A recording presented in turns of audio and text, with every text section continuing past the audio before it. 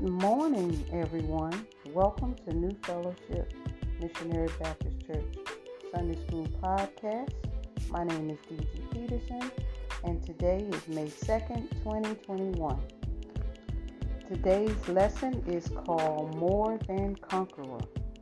The lesson text is Romans 8, verses 28 through 39, and I will begin by reading the scripture lesson text. If you have your Sunday school books, please follow along. If not, you can, look in your Bible. I'll start reading at Romans 8, verse 28. And we know that all things work together for good to them that love God, to them who are the called according to his purpose. Verse 29. For whom he did foreknow, he also did predestine to be conformed to the image of his Son, that he might be the firstborn among many brethren. Verse 30. Moreover, whom he did predestinate, them he also called, and whom he called, them he also justified, and whom he justified, them he also glorified. Verse 31. What shall we then say to these things? If God be for us, who can be against us? He that spared not his own Son, but delivered him up for us all, how shall he not with him also freely give us all things? Verse 33, who shall lay anything to the charge of God's elect? It is God that justifieth. Verse 34, who is he that condemneth? It is Christ that died, yea, rather that is risen again, who is even at the right hand of God, who also maketh intercession for us. Verse 35, who shall separate us from the love of God? Shall tribulations, or distress, or persecution, or famine, or nakedness, or peril, or sword? As it is written, for thy sake we are killed all the day long. We are accounted as sheep for the slaughter. Verse 37, nay, in all these things we are more than conquerors through him that loved us. For I am persuaded that neither death nor life, nor angels, nor principalities, nor powers, nor things present, nor things to come. And verse 39, nor height, nor depth, nor any other creature shall be able to separate us from the love of God, which is in Christ Jesus our Lord.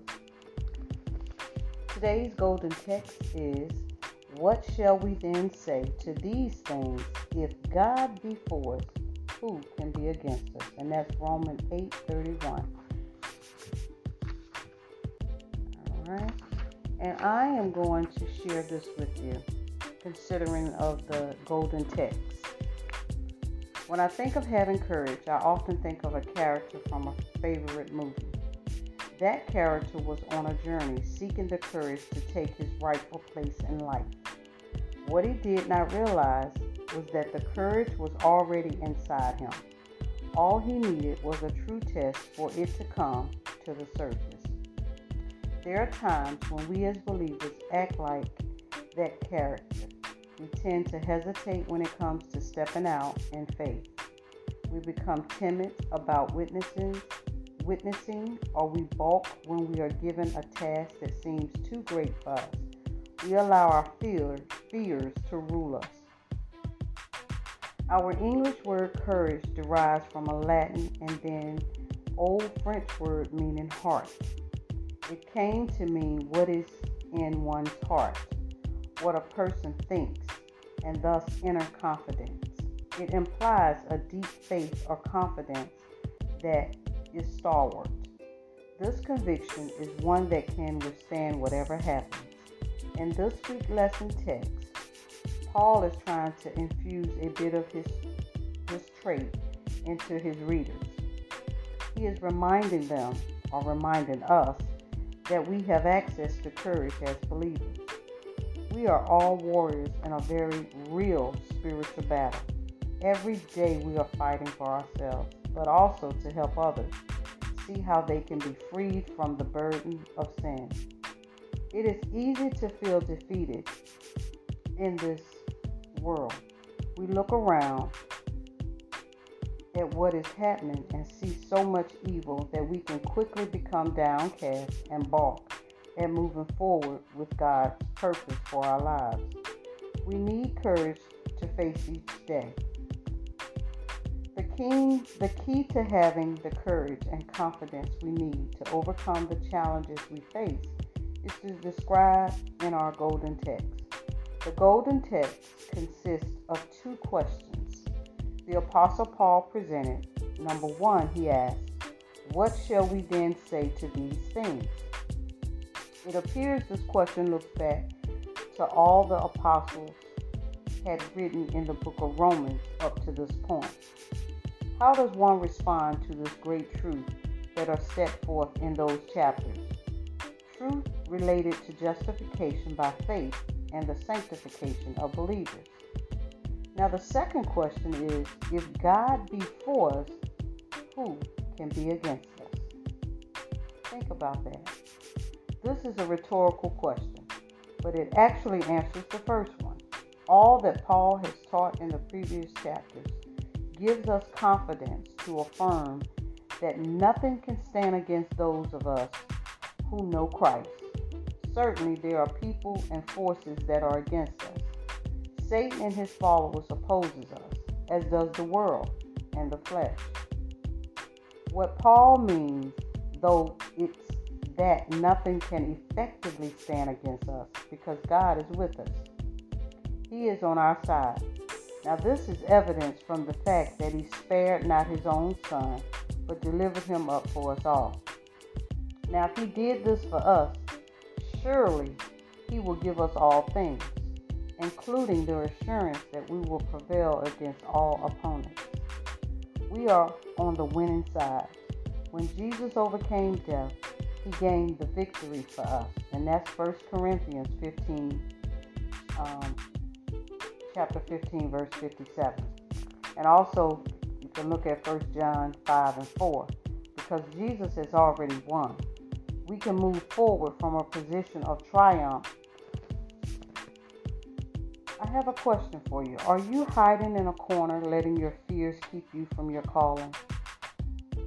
Are you in the midst of the battle, weary and in need of refreshment? Just remember this, that nothing can stand against you because God stands with you.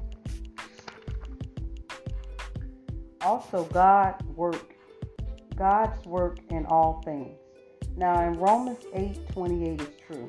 It's good doctrine, but many times we quote it to people when they are in the middle of a crisis.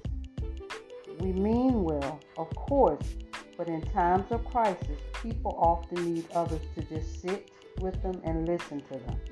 Now in Job 2:13, we read that Job's friend sat with him for 7 days and said nothing to him because they saw that his grief was very great. Now this is a wonderful model of ministry. Things did not go as well when they started talking. The great truth that all things work together for good to them that love God. May be more impactful when the person is through the crisis. Better still is for all of us to learn and remember this truth before a crisis ever arrives. Now also, God knows all. This verse shows us that God knows all and is planning all things. Nothing happens that surprises God. We can depend on him to work all things for good because of the good he has already worked in our lives and will bring to completion. Verse that says God is for us in Romans 8:31-37. Verse 31 says it all. Now if God be for us, who can be against us? We who are believers are aware that God is for us. We do not have to worry whether God is for us or not. We know that he is because of his promises. We live in a spiritual world. There are demonic powers and evil people here on the earth who are against us. They want to trip us up. They want to destroy and hurt us. But God is for us. He has our best interests in mind. In times of discouragement, it is important to recall the times when we experienced God's love in a special way. Still today, the Jews remember and celebrate the Passover. They remember that God brought them out of the bondage in Egypt. They reflect on God's parting the Red Sea. Today, Christians remember the death, burial, and resurrection of Jesus Christ when they take Holy Communion, the Lord's Supper. It is important to encourage ourselves and one another by recalling how God was for us and is always for us. Now in verse 33, Paul mentions God's elect. Now if we are believers, we are part of God's elect. We can take great comfort in this. God has justified us and no one can condemn us. Now in verse 35, the apostle lists 7 things that will not separate us from the love of Christ. Most of us will not have to worry about famine or nakedness, but sadly, some believers in our world do struggle with these issues. But regardless of what we have to deal with, Christ's love is with us and for us. Now Psalms 44, verse 22 is quoted in Romans 8:36 to show that God's people should expect hardships. Now, as Paul reminds us, however, though, through Christ, we are more than conquerors. That's verse 37. We are not overcome by such troubles, but stand firm in the Lord's love for us. Now, the verse of Romans 8, verses 38 to 39, God's love. The last 2 verses of this chapter list 10 things that will not come between us and the love of God. The list is broad enough to include everything. In other words, nothing can separate us from the love of God. Now, many people speak about God's love, but Paul spoke of it as God's love, which is in Christ Jesus, our Lord. This is not just a generic love from God. It is a love expressed through the sending of His Son, Jesus Christ, to die for us. We are safe with God, for He has loved us in Christ, justified us, and made us His own. Now this is the heart of the lesson, but I just wanted to share that with you because at times we don't really know God's plan for us, but just know this, His plan is victorious.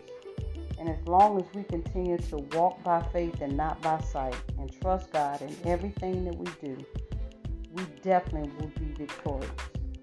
Now, this week's lesson continues where the previous lesson ended from last week when Paul discussed suffering as a Christian. He mentioned that we groan in expectation for the future redemptions of our bodies. We learned that while we wait, we have comfort from the Holy Spirit. Now, Paul seeks to encourage believers about their victory and security in Christ. Christians are empowered to become like Christ. In Him, we are guaranteed an overwhelming victory. That is truly something amazing to hear. I also wanted to share this with you. And it starts out talking about a construction. It says, during the construction of a large building, the early stages can look disorganized. Old bricks and rubble are scattered throughout the job site. Huge mounds of dirt can be seen as builders prepare the foundation. Stacks of bricks, wood, and metal take up considerable space. Forklifts, flatbed trucks, earth movers can be seen driving around. To people watching, it looks like a complete chaos. They have little idea what the final results will look like. However, the architect that designed the building has a clear vision. The architect has predetermined how the building will look in the end. Now, God is the architect of your salvation. He has planned every detail of our redemption from start to finish. At times, we may not understand His plan. Sometimes events in our lives may feel like chaos. But however, God has predetermined our victory. In the end, we will be conformed to the image of Christ. Now, isn't that interesting? And that is definitely something good to know. And I also wanted to share with you a section in here about the redeemed to be like Christ. And that's Romans 8:28-30. Now, this section, it begins with one of the most beloved phrases in the New Testament. All things work together for good to them that love God. Now, Christians are those who love God. We love God because He first loved us. That's 1 John 4, verse 19. His love has been poured into our hearts by the Holy Spirit.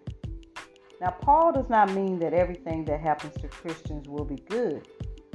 The idea is that God uses both good and evil events to produce an ultimately good outcome on our behalf. That outcome is our perfect reflection of Christ's holy character and preparation for our hope beyond this world.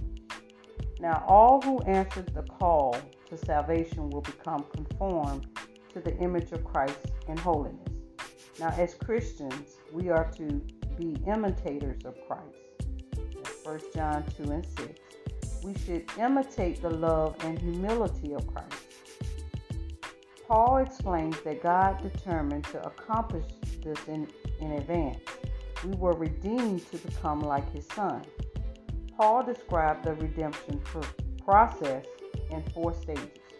Number 1, believers are chosen by God. God predetermined that He would enter into a relationship with us. He did not wait for us to choose Him. Instead, God made the first move and chose us. Number 2, God called us into salvation through the gospel. Now, the gospel message requires a response from those who hear it. Number 3, those who hear and respond in faith are justified. The term justified refers to someone being declared righteous. In addition to having our sins forgiven, believers are made righteous in the sight of God by being credited with Christ's own righteousness. Now, finally, believers will be glorified. This final stage will not happen in the present life. On the last day, believers will receive a glorified body when we are resurrected to meet Christ. Now, the redeemed to be victorious, which is talked about in Romans 8:31-39, the last section of the chapter, is a celebration of our victory and security in Christ, because God provided everything believers needed, both for living His life and for their attaining their final redemption. Now, with God on our side, nothing can prevail against us. Paul provides plenty of evidence to ensure believers of their security in Christ. First of all, God spared no cost in purchasing our salvation. He was willing to sacrifice His own Son to redeem us. This is clear indication that God is fully invested in our salvation. Now, since we are made righteous by God, there can be no further charges of sin or wrong against us. Christians do not have to worry about being condemned before God in judgment. Past sins have been washed away. Now, if we sin after salvation, God has provided forgiveness and restoration. 1 John 1, verse 9. Most important, we have Christ as a heavenly mediator and intercessor on our behalf. Now, God's love for believers is unconditional. Nothing can separate us from the love of Christ or from the love of God in Christ. Now, the trouble and persecution we experience on earth does not change God's love for us. Trials are never an indication that God has abandoned us. Suffering is inevitable for faithful Christians. Through it all, Paul declares that believers are completely victorious, literally super conquerors, and that's Romans 8:37. The term described as surpassing triumph. The image is of a conquering army that completely dominates their enemy. There is no doubt of our victory in Christ. We are completely victorious in Christ. So, in conclusion of this lesson, the analogy of a new home is often used to illustrate God's work of salvation. God the Father is the architect who designed the building. Jesus the Son implements the design. The Holy Spirit furnishes the home and makes it livable. The strength of the analogy is that it shows our salvation is a deliberate event. God pre-planned every aspect of our redemption. God also predetermined that we should be victorious in Christ. Victory means we are overcome all obstacles that are against us. We overcome temptation to sin and the evil devices of Satan intended to make us stumble. Victory also means we are successful in accomplishing God's will and advancing His kingdom. We are equipped and ready to do the good work God pre-planned for us to do. Our victory is not eked out by a hair's breadth. So, this concludes the lesson, and in next week's lesson, we will examine God's sovereignty in election. And before I close out, I want to share some practical points with you. God controls everything. We can trust Him to work things out for our good and His glory. And that is so true. If we continue to trust God, He will work everything out for us. God is all-knowing, and He intimately knows every person He saves. Through God's power, we cannot be defeated. We cannot be condemned for our sins because Jesus intercedes for us. We can triumph over any circumstance through Christ. And lastly, number 6, the Lord will sustain us through every obstacle and trial. So know this, all things work together. And just know that we are victorious, and if God be for us, who can be against us? I want to thank you so much for taking this time to listen to this morning Sunday School podcast. And again, we here at New Fellowship Missionary Baptist Church, the place where love abides, our pastor, Pastor Dontel Hall Sr., is our pastor. And again, thank you so much for taking the time to listen to the Sunday School lesson. And may God bless you and heaven smile upon you. Enjoy your day.